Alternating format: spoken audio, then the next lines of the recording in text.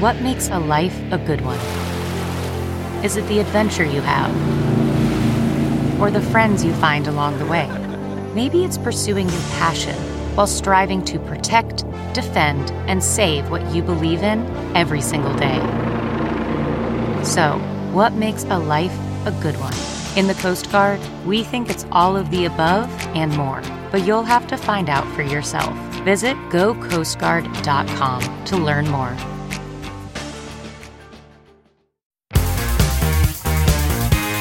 This is Totally 80s, the podcast dedicated to the music of the greatest decade ever. So, turn up your Walkman, loosen that scrunchie, and get ready to talk 80s with your host, Lindsay Parker. Hi, I'm Lindsay Parker from Yahoo Entertainment and Sirius XM Volume, and this is another episode of Totally 80s. If this is the first time that you're joining us, why not take a second to follow us at Totally 80s on Facebook, Instagram, or email us your comments and show ideas to podcast@totally80s.com. You can also check us out on video as well on our Totally 80s YouTube channel, so check that out if you're so inclined. And joining me today is my partner in all things 80s. Of course, it is the other John Hughes. Hello, John. Lindsay, let's get animal. I want to get physical. You know, I have just what it takes to make a pro blush, and I'm going to do my best to make it happen. We are, of course, talking about the year, a very mixed bag of a year. It was the best of times. It was the best of times. It was the year 1981, or as we like to call it here on Totally 80s, one of the best years for music ever. And it was, if you are good at math, it was 40 years ago. Feel old yet? Feel old yet? I felt old for years, but this really drives it home. Well, some of the stuff from the year 1981 does sound very dated. It does sound kind of like it couldn't have come out in any other year. But some of the stuff actually, like especially the new wave stuff, which I know we're going to get into, still sounds like the future to me. The future is now. And so I thought we would bring in someone from the Rhino family. Honestly, John, it's surprising to me that it took this long to get this man on the show, to get him on Totally 80s, because he is an expert in all things 80s. I'm already kind of shaking in my Capuzio shoes because I feel like we might get a little bit outclassed today. This man is going to bring the knowledge. So for our topic today, the music in 1981, joining us to talk all about it is a man who from the early 80s, when barely a teenager, was obsessed with a wide variety of music, all of which will be represented in the podcast today, from heavy metal to the newest of the new wave.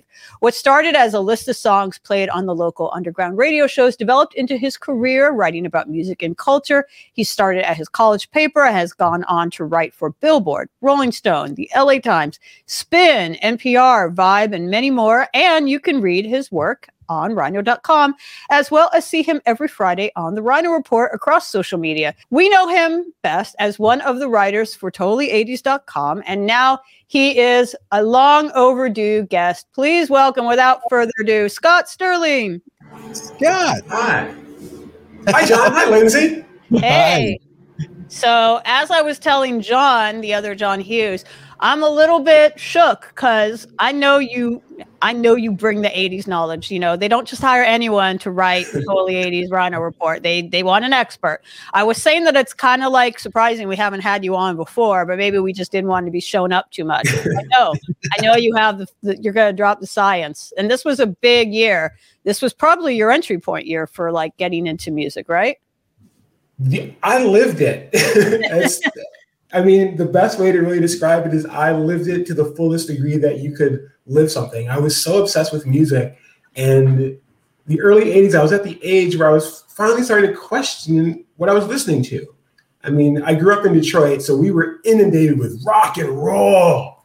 So I was a rock and roll baby. It was all about the hard rock. If it wasn't hard rock, and it wasn't with me. But as the 80s and I got a little older and I started to kind of peek around in the musical world, everything just exploded. My mind opened up. And it really was around 81 where I realized, like, hey, wait a minute. There is so much more to music. I started consuming everything I could find about music that I didn't know. If I didn't recognize the face on the cover, I was drawn to it. And so that's how I discovered like so much music. And it just never really stopped. And that's how I got here. And that's how you ended up here 40 years later. I know. The reason we're doing 1981, it wasn't just random. It's the anniversary of 1981, 40 years later, and it was a really incredible year. Obviously, as you mentioned, you liked a lot of different kinds of music, and they were all represented. If you look at a chart of what the top songs of 1981 were, it's a mixed bag, and we're going to get deep into the bag during this podcast. But if someone just asked me, first impressions, what I think of 1981. I like to think of it as the year of the second British invasion, the second great British invasion. And there's a few reasons for that. There is actually an article in The Guardian that is titled Forget 1966 because 1981 was pop's year of revolution. And The Guardian is a credible source, and they are not wrong. That, of course, is a British publication, but there's several reasons I think of it as why that invasion took place here on this side of the pond. One, of course, is a really obvious one, which is that on 81, August 1st, 1981, 8181, right here in America, not across America, but in many of the suburbs, MTV premiered, and it started beaming in all these weird, random British videos of any band that made a video into America's living room. So that's like a really obvious one. And actually, we did a really fun podcast with it was fun at the time, but with the late, great Schlesinger, where we talked all about the early memories of MTV. And you can check out that Totally 80s podcast as well. MTV is a big one, but there were two huge singles that dominated the radio, at least where I grew up in Los Angeles, were top 10 hits, two of the biggest hits of the year that I think broke it open. And they are Soft Cells, Tainted Love, and Don't You Want Me, Baby by the Human League. And John, when you and I were exchanging a few notes about preparing for this podcast, you wrote Human League Dare, in parentheses, don't get me started. But John, that's what I'm getting you started because I want to hear your thoughts, both of your thoughts about the Human League, because I think Don't You Want Me, Baby is kind of what started the British craze for new wave here in America. It definitely did in terms of mass market top 40 acceptance. That's for sure. Scott and I had very similar upbringings, very different than yours, Lindsay. You were here on the West Coast in LA. You had K-Rock. You were spoiled. Yep. We grew up in the Midwest. Took it for granted at the time. I'm very grateful for it now. But yes, where did you guys grow up? Scott, you said Detroit, but I always forget where you were from, John. Cleveland. And it was all about Journey, Kansas, Boston, any band named after a city, Chicago. And that dominated radio, not only AOR, but top 40 radio too. You had little things that broke through. Human League, Don't You Want Me broke through. Things like Donnie Iris, Aaliyah, that broke through. That's a jam. The only reason that broke through Cleveland radio is because he was from Pittsburgh and he used to play Cleveland a lot. I mean, Cleveland used to be in the 70s much more adventurous in breaking acts like Roxy Music, David Bowie, but by the 80s it was over. It was AOR City. So Human League Dare to me was so huge. I love Don't You Want Me. I had the 45. I couldn't afford the album. I was too young of a kid, but my sister's boyfriend had a cassette of Dare and he let me borrow it because he said, quote, that one song's the only good song on there. Referring to Don't You Want Me. He hated it. My sister hated it. This guy sounds like a robot. This music is there's no real instruments. I'm like, what did you think? What part of sounding like a robot is bad? It worked for Daft Punk years later. It's right. Not sound like a robot. So to this day, Dare is probably, if not my favorite album of all time, my second favorite album of all time, period. There's just no debate. Well, I got to ask what it's competing with for that top spot then, just as an aside. Maybe Ziggy Stardust and the Spiders from Mars. Back to 81. So, yeah. So this record, like I remember hearing it in LA, at least on the radio all the time. I should mention that Guardian article I just mentioned. The picture they say where the real revolution started in 1981, they use a picture of Human League with this article. It was alien. It was foreign. The cover was designed to look like a Vogue magazine. I didn't even know what Vogue was. It was like, is he a man? Is he a woman? He's wearing makeup. He's got an earring. What's going on? And you had weird songs like Get Carter.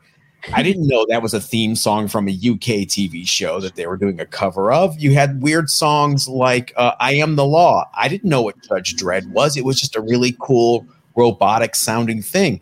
And they played the crap out of Don't You Want Me in Cleveland, but they had to be forced to. I mean, I remember listening to American Top 40 every Sunday morning before church, which was on the way to church. You got to hear number 40 to number 30, maybe 29 if we were running late. And I remember hearing Don't You Want Me on American Top 40 first before any Cleveland station finally added it. They waited until it was in the top 20 to finally break down and add it. That's how restrictive those formats were. Wow. And so, yeah, I can talk about Dare forever. I love Action. Second follow-up single in the US. Didn't do squat. Was Love Action, was the video a reference to The Graduate with the wedding scene where Phil Oakey is like trying to interrupt the wedding between one of the Human League girls and one of the Human League guys? 100%. And there was no video for that song. It was a single in the UK before Don't You Want Me. Don't You Want Me was the fourth single off of Dare in the UK. And the band hated it. They did not want it released as a single. They were like, we've done this album to death.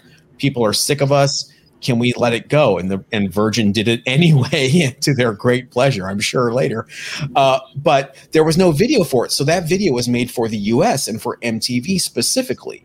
Well, that again goes back to my point that I was making about how MTV was so influential, beaming these people into homes. I mean, the visuals for Human League really stood out to me. I had such girl crushes on Joanne and Susan from the band.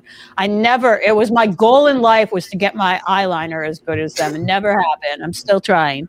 But they look like, well, first of all, they look like Patrick Nagel paintings come to life to me. So I was just like in love with their look. Joan Catherall and Susan Ann Sully. I loved the whole mythology about them. Like my version of like Lana Turner being discovered at Schwab's was this mythology. Like you probably know better than me, John. Didn't like Phil Oakey, didn't he discover them at like a Sheffield dance club called like the Crazy Daisy or something like that? They were 17. They were still in what we would call high school here. They had to get permission from their moms to leave school and go tour because the Human League, how this all came about, the Human League had, other band members that left to go form Heaven 17. Phil also put out one of the greatest albums of 81, Penthouse to Pavement. I mean, that's such a great record in itself. The fact that we begot two great Sheffield bands from Human League in 1981. But go on. I'm sorry. Just had to bring that up. But the money was on Heaven 17. They wrote the songs. They were the guys that played all the music. It was like Phil's folly that he kept the name, and they had a tour already committed, and they were going to get sued and lose money if they did not go on this tour. So Phil and Adrian Philip Wright went out and found these two girls dancing and said, want to be in a band? And they said, sure. And here you go. What's great is if you watch all these old Top of the Pops performances from then, Philip Adrian Wright, his job was to project the slides behind that was his job in the Human League. And he played some keyboards, I guess, but you could tell he was not into this. It was very punk rock because every Top of the Pops performance, Philip Adrian Wright is just like looking down with one finger on a keyboard, like looking completely bored and disinterested. And I love it. Was he not stoked about the transition they made from like the Bean Boiled era Human League to this very pop era Human League? I don't think it was distaste for pop. I think he was all in. I think it was, they were very punk rock. I mean, it's weird to call Human League punk rock, but nobody had ever had an all synthesizer band have a top 40 hit before or a number one album. Nobody grabbed two girls 17 from a club that they liked the way they danced and said, why don't you be our backing vocalist? I mean, the whole thing's very punk rock. Why did no one ever do that? I was going to clubs when I was 17. No one said, hey, nice eyeliner, cool haircut, want to be in a band that has like one of the biggest hits of the year. That never happened to me. Well, I want to thank everybody for joining us for our Human League podcast. There are other things that happened in 1981, but I mean, I feel we could go deep. I do want to say one more thing before I want to actually get some thoughts from you, Scott, about this whole phenomenon of the British invasion. Little fun fact that shows how influential the Human League were on MTV Culture is, I don't know if you know this, but Steve Barron, who directed the very cinematic looking video, which for the time in 1981 was a lot more advanced than a lot of other videos on MTV. And he directed a bunch of amazing, very important videos, including in the same year, he directed Take On Me and Money for Nothing.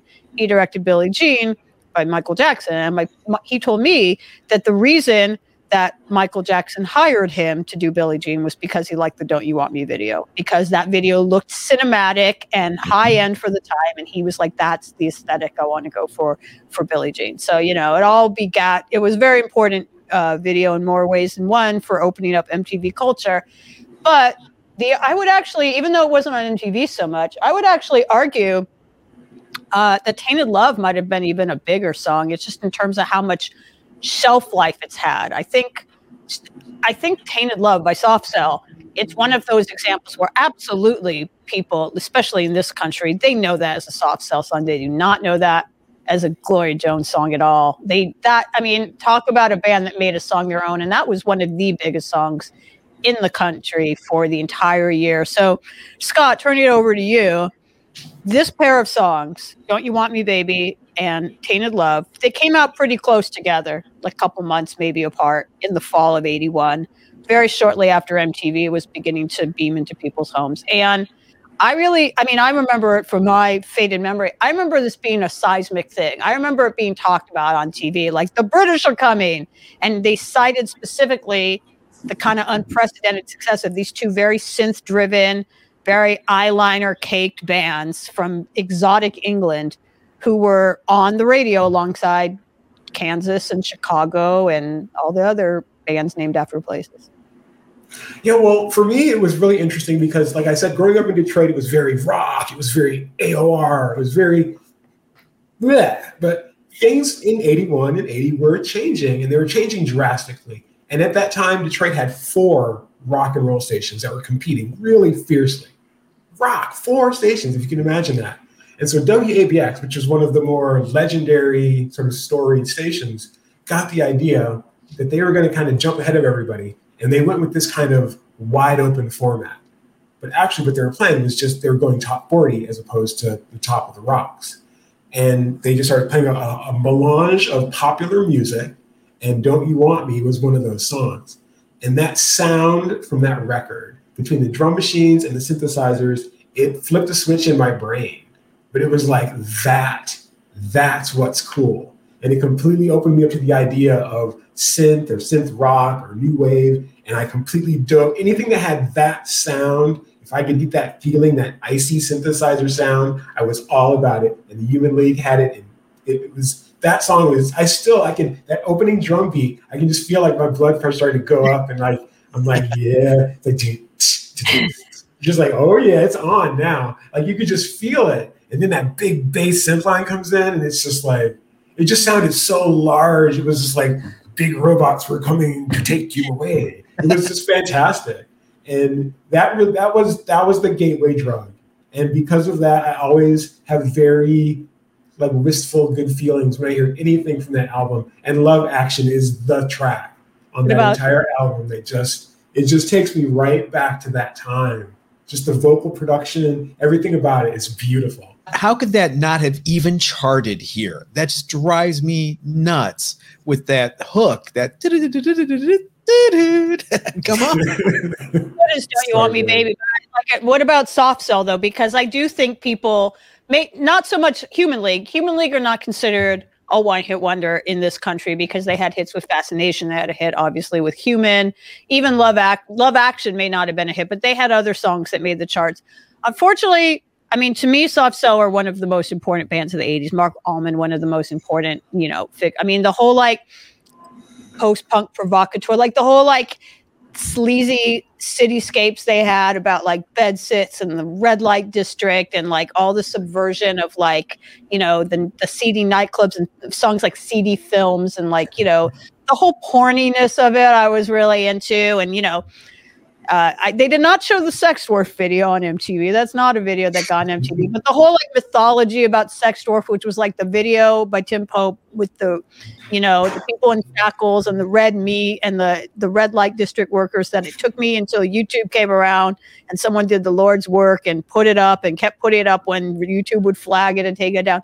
There's so much mythology and color and excitement and sleaze that surrounds me in my mind when I think about Soft Cell. And I do think the torch singing of Mark Allman, and also as a LGBT plus icon, I mean, he's just amazing. They're considered a one-hit wonder here, maybe not in England where they like sold out the O2 when they did their goodbye show, but like you look at any like greatest one-hit wonders of all time list, and Tainted Love is always on it, which is unfortunate that they're, as I've established, they're best known for a song that they did not write. No publishing money, poor guys. Oh, the big story is that they didn't realize that it would have behooved them to put an original on the B side of the 7-inch. So when that 7-inch flew off the shelves, they'd get royalties for whatever song they put on the other side, because they have so many amazing songs of their own. Say Hello, Abe, Goodbye, Bedsitter. Insecure Me. I mean, Memorabilia. List goes on. But they didn't do that. They put like Tainted Love on the B side, like or something, and they, for some reason, Where Did Our Love Go is the B side. Oh, that's it. They put another cover song. They were very good at doing the Northern Soul thing. I would venture to say that if there are any Americans in this country that kind of even know what Northern Soul is, there's a very good chance that their gateway to that was Tainted Love. I think you just hit on why they didn't translate here. They're very UK. Nobody here knows what a bedsit is. Nobody here knows what Northern Soul means, much less the artist that crossed over to that. So I think you had a song that was had a hook that was that bump bump. I mean, that's what makes the song, is that one little thing. And it's also telling their only other American chart hit is a song called What, which was another Northern Soul cover. What can I say? Do you know who did that originally? Because I, of course, heard that version and actually heard Love first, but it's okay if you don't know. I don't know off the top of my head, but it's just funny that, that really smells like Sire Records as opposed to the band saying, let's do another single for the US. And, at least it got to number 95. Great. Whether they wrote their big hit, Tainted Love, whether they ever followed it up with another hit, the shelf life of this song, in terms of how many people have covered it, like, obviously Marilyn Manson had a big cover with it. It spent 43 weeks on the US Hot 100, which I bet you, John, the chart stuff better than me. That I think was a record at the time. It held the record for a long time. It's long since been shattered, but it did hold that record for the longest time. And fun fact, I had read in an interview, and I actually got to interview Mark Allman about 2 years ago and told him this, and he hadn't heard it. So I was the one that got to tell him this. Our own Rob Sheffield has been a guest on this show. He wrote an article when it was the anniversary for Baby One More Time. And he wrote in the article that when Britney Spears was getting ready to record the vocals for that song, she listened to Soft Cell's Tainted Love over and over again, because that kind of breathy, moany, kind of hiccupy, desperate, sexy, cutesy thing that Mark Allman does so well. That was her inspiration for the Baby One More Time, oh, baby, baby. And I can hear it. So I was the one that got to tell Mark Allman, did you know that you inspired Britney Spears' vocal? And he was quite pleased. I'm sure he didn't realize he had no idea. I was very surprised, given that this had been written about by Rob Sheffield for Rolling Stone, that he wasn't aware of that, but I was very happy to impart the news. But I really do think whether these bands went on to be the biggest bands of the British invasion, and they weren't, there were definitely ones that had more album sales or longer careers. This is what kicked open the doors. And that is what gets me now. Can't believe it took us this long to get to it. To the great new romantic wars of 1981, in which everyone won. Because Duran Duran released their debut Except album. Japan. Japan was the only loser. Yeah, Japan actually, we could do a whole podcast on Japan, but Japan opened some doors for sure. But then in 1981, a few months apart, Duran Duran released their iconic debut album. But I think a couple months before that, their sort of playful rivals, the Oasis to their Blur, or their Stones to their Beatles, Spandau Ballet also released Journeys to Glory, their debut album, the same year. They came out a couple months apart, and there was a playful rivalry that came to a head on Pop Quiz in 1980, I believe 1984, where Duran Duran and Spandau Ballet were on a game show. Have you not seen this on YouTube? They were on a game show together. Now, spoiler alert, Duran Duran won, but in a way, Spandau kind of won because they were quizzed on trivia about each other's songs. And Duran Duran knew more about Spandau Ballet songs than the other way around. So everyone won, is what I'm trying to say. Roger was the dark horse on that Duran team. Did he answer any questions, right? Yeah, he answered the most questions, I think, if I'm remembering. Roger was buzzing in like they were doing. I think Spandau were just trying to throw the game. Like they would do Name That Tune and just play like a little bit of Hungry Like the Wolf, and Spandau Ballet would be like, I don't recognize that. And I'm like, really? I think that was shade. That was pure shade. I mean, that was a rivalry that was a lot of fun. It was back in a simpler time, but it all started in 81 when these two representatives of the new romantic movement, Spandau Ballet, and you're wearing your shirt today, your proper logo Duran Duran shirt, John. Spandau Ballet from London at the Blitz Club. There's an amazing new Blitz documentary that came out, and that was, the new romantic scene, the Blitz Club in Soho in London. But then, representing the Midlands, representing Birmingham, were Duran Duran. And these two bands, more so than Soft Cell and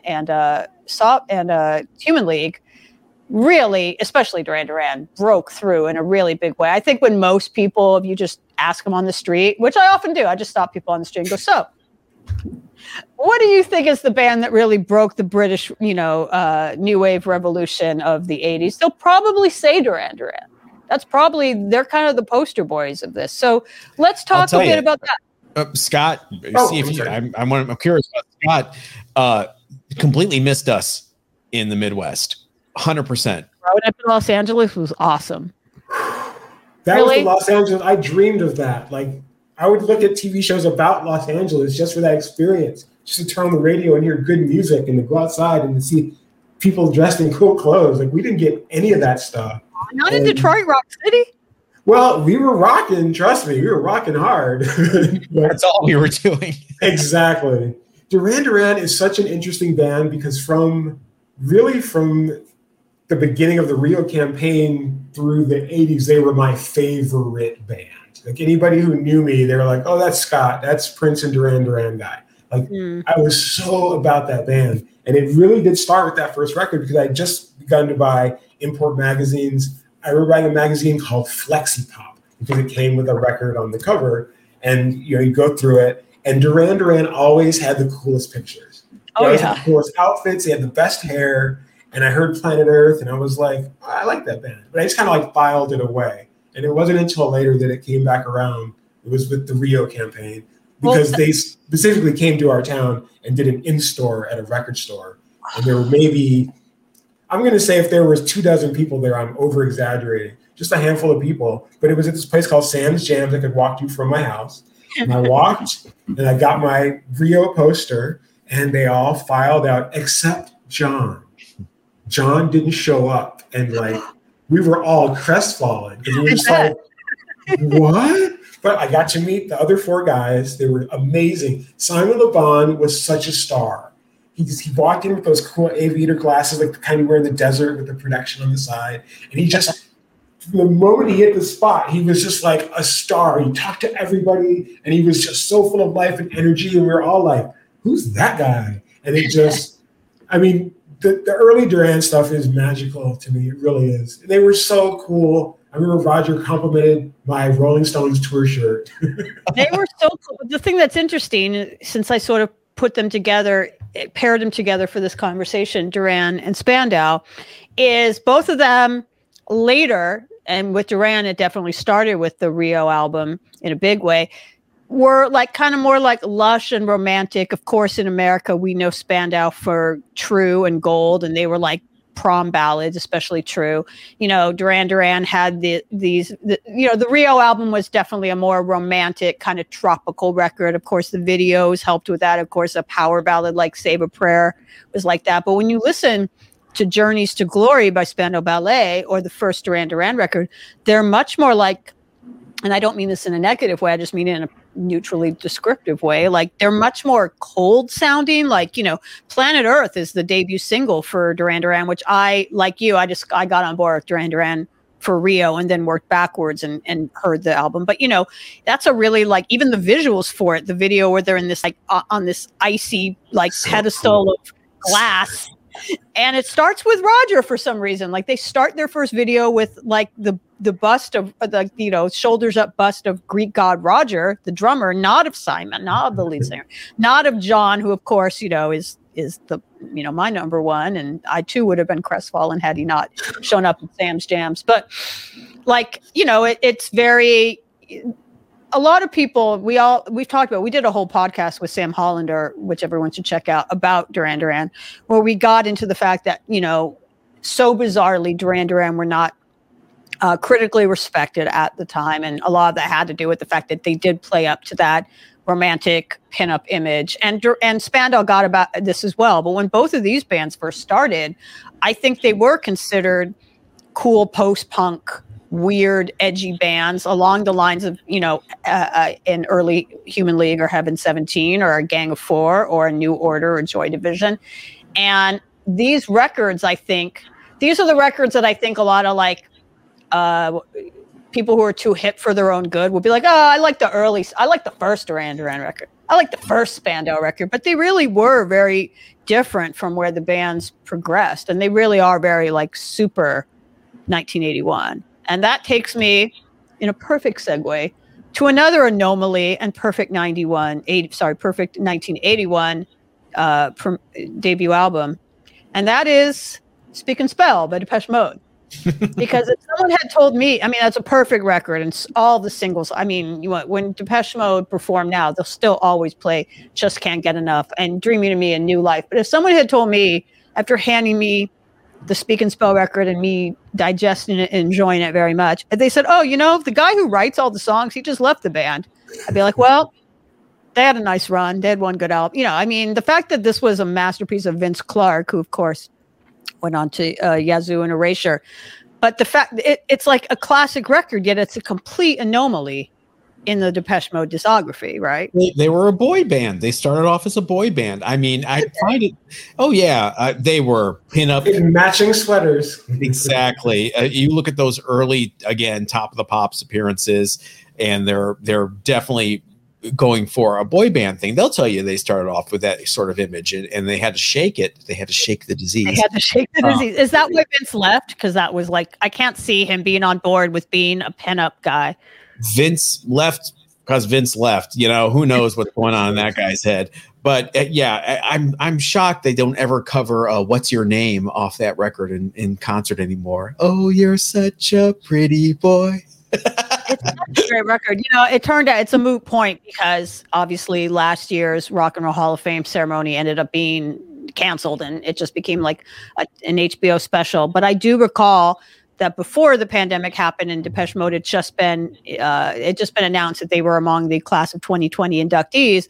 Someone had asked Vince Clarke if he planned on attending the ceremony, because obviously he was being inducted, and he said no. He had like no interest in I don't think there's bad blood, because he and Martin Gore just did a record together. Yeah, I don't think it's a bad blood thing. I think he's just a guy who's always kind of moving forward like a shark. You know, the fact that he went on to do Yaz or Yazoo and then ended that, and you know, obviously has had a very long run with Erasure. But this record, it just tells you the difference between the UK and the US. In the UK, Speak and Spell, Depeche Mode, boy bands, Top of the Pops, top 40 hits.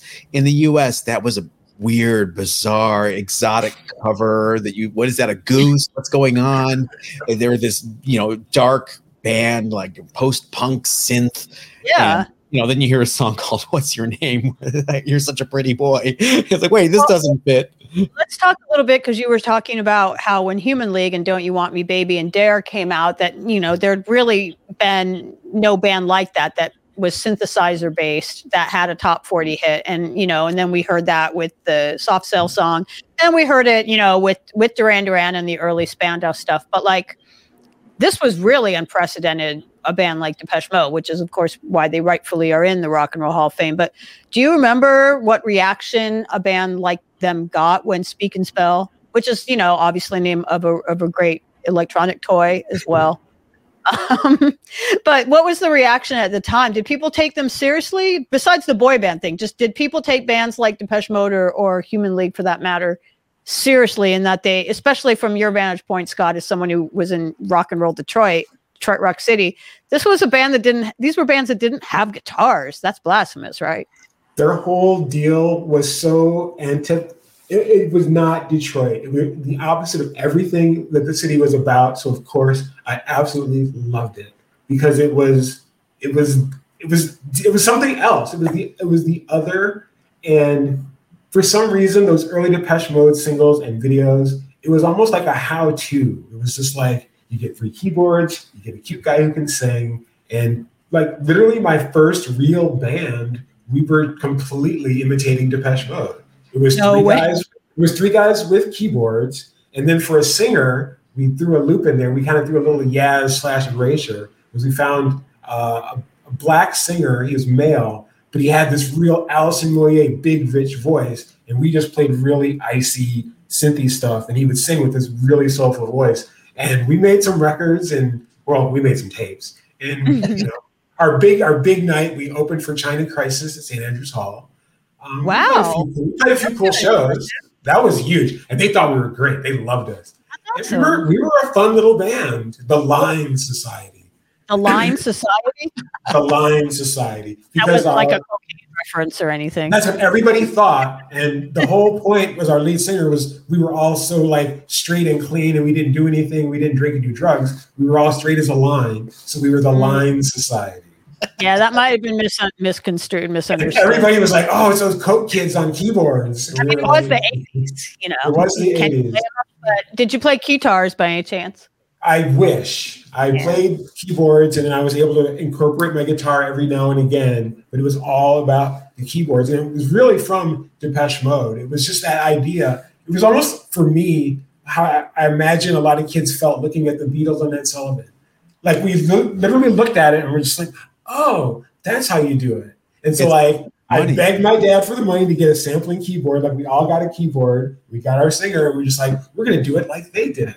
And they really like opened the door in how to sort of like enter that world of music without being this guy with the guitar and the hair, which I grew up on that. But I was like, no, there's something cooler than that. And it was that idea of like, we have all this sound at our disposal. We can sound like anything, and we wear cool leather jackets and have cool haircuts too. It's so funny you say that because we had a group of musical misfits in my high school, and we started a band, Fax and Friction, FAX, FRIXION. Thank you. And we had a drummer, and I was always continually pushing to get rid of the drummer and have a reel-to-reel behind us because it looked cooler, where we could just go and turn it on, and we don't need a real drummer.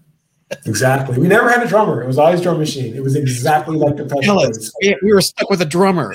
We were like, yeah, we don't play that drum stuff. No, we got a machine.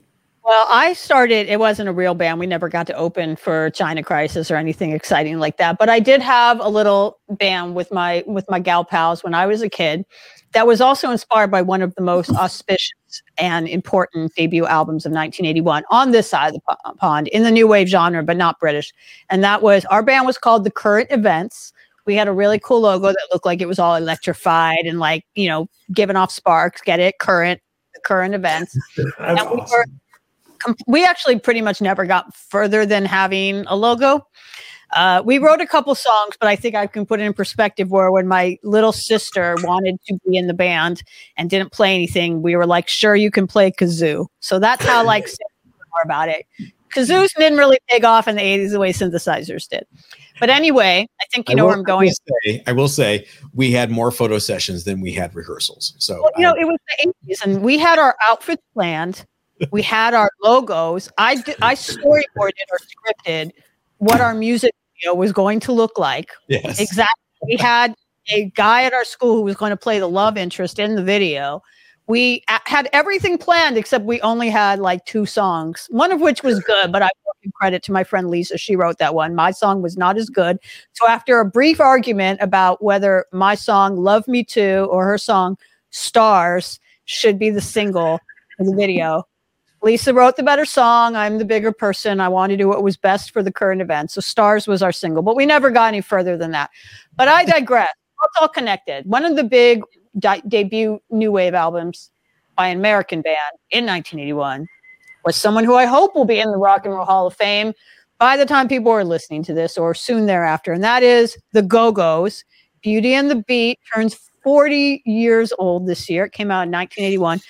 Changed everything. Absolutely. They should have got it. The Go-Go should have gone to the Rock and Roll Hall of Fame a long time ago. I have my Go-Go shirt on today. Absolutely changed everything. And unlike some of the albums that we may talk about during this podcast, which are great albums, but kind of seem like artifacts of the time, their production or whatever, just sort of seems like a little dated. I think this is I'll say it. I will think Beauty and the Beat is one of the best debut albums of all time. And it absolutely holds up. I think it could have come out in the 90s. I think it could have come out in the 60s. I think it could have come out in the 70s. It's not tied to the year 1981. There's not a bummer song on it. Every song, it sounds like a greatest hits record, honestly. Like, if you didn't know anything about the Go-Go's and I said, here's the Go-Go's greatest hits, you'd be like, wow, they had a lot of great singles. Every song on it sounds like a single. And you were mentioning, John, the American Top 40 thing. And I've told this story before, but I very, very specifically remember watching American Top 40 with my family on, was it on Sunday mornings? It was in the morning usually when they played on TV. And I remember Casey Kasem giving us the fun fact that this was the first album that had gone to, by this point, it was probably 1982. I think it took to 1982 for it to go to number one. But he was announcing that it had gone to number one, and this was the first time an all-female band that wrote all their own songs, played all their own instruments, had done that. And even at that very young age, I remember I was impressed by it.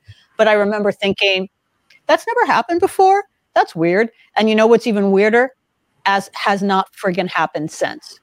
40 years later, there's been plenty of very great, all-female bands that write their own songs, play their own instruments, produce their own stuff.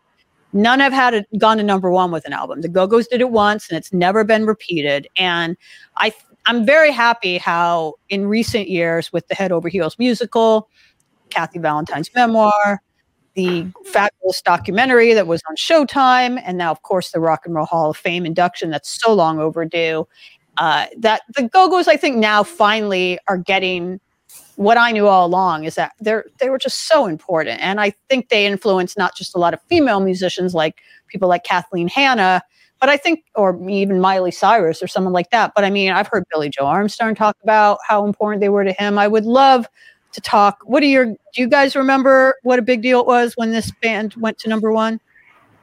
The Go-Go's were huge in my world, and I discovered them in a really interesting way. In grade school, me and my best friend were both really into music. We were both huge, huge fans of the Police. And so the Police came on the Ghost in the Machine tour, and my friend Jack's dad took us. He got us pretty good seats on the side of the stage. Great. We're super excited. We're going to see the Police. Opening band, the Go-Go's. I'm so jealous. These girls come out on stage and just were on every song. You were just like, oh, that's the best. That's the best song. I love that song. Then the next song, you're like, oh my God. Like we were like little kids. We were little kids. We were just like jumping up and down. We were so excited. I remember after they played, we ran to the merch booth and we were like, what do you got for the Go-Go's? And all you had were these little girl sweatshirts. They were tiny. These little beige, they were beautiful. They were like the same, like this beige with the album cover, like perfectly on the front of it. It was just so cool, but it was so tiny. And he was like, that's all we got. And we're just like, So we had to one? Stretch it out. I would have absolutely gotten one. I mean, that's an iconic record cover as well. And the record cover is important, and it's cute because I did an interview with Kathy where she said, they bought all of these very nice towels at like Macy's or some department store, did the photo shoot, and then took the towels back because they did it, the Go-Go's came from a total punk rock, I'm from LA, as we've easily established during this conversation. They came from my hometown. They had a song about this town. They were from the LA punk scene, the same one that begat, X and a lot of other bands that were less successful, like the Bags and the Germs. Belinda Carlisle was in the Germs for a hot minute, and they became, the biggest band to come out of that scene. But I think they were eye-opening for little girls like me who, whether I went into music or not, but definitely oh, you could being in music is cool. It's like being in a band's like a gang. These girls were attractive and they were cute, but they weren't really leading with a sexy thing. Like they were just wearing like rags and they were just like a gang, cool girl gang. But I think they were really important for boys too, because here you were young boys opening, going to see the Police, and you saw these girls on stage, and your first thought was like, this is cool and I need to buy their merch, that's immediately. Like I bought Beauty and the Beast straight away. This Town, it's one of my favorite songs by anybody. That guitar line it's like Dick Dale. It's so beautiful. It's just such great music. And the fact that they were all girls was kind of secondary, oddly enough. I mean, even though I was like, oh, Jane's my favorite. And Jack was like, oh, Belinda's my favorite. Like we immediately had favorite ones. It was just, the music was just so good. Good. I can tell you the impact it had on another segment of the population just by reminding you guys of the great LA cover band comprised of a bunch of gay bears called the Gay Gays. That do nothing but cover actually, when we thought the Go-Go's were breaking up, or when we thought they were retiring from the touring circuit, and they did their final show at the Greek Theater around 2014 or 15, obviously, like a lot of bands, they said they were retiring or breaking up, and it was, a little bit of a false alarm. But when they did that, the after party was with the Gay Gays playing. Now in my head, all I can imagine is a Beauty and the Bears. With the towels. That would be really cool. And they did do a photo shoot with the towels. And of course, you have to. But it was such an important record, to go back to the towels thing, is like they embraced their femininity. Their album was called Beauty and the Beat, and it showed them doing beauty rituals of like putting on face masks and towels and stuff. And by the way, before that Greek Theater concert, I totally did that. I put on a face mask and put a towel on my and a cream rinse on my hair and like relaxed and had a little pre-show ritual.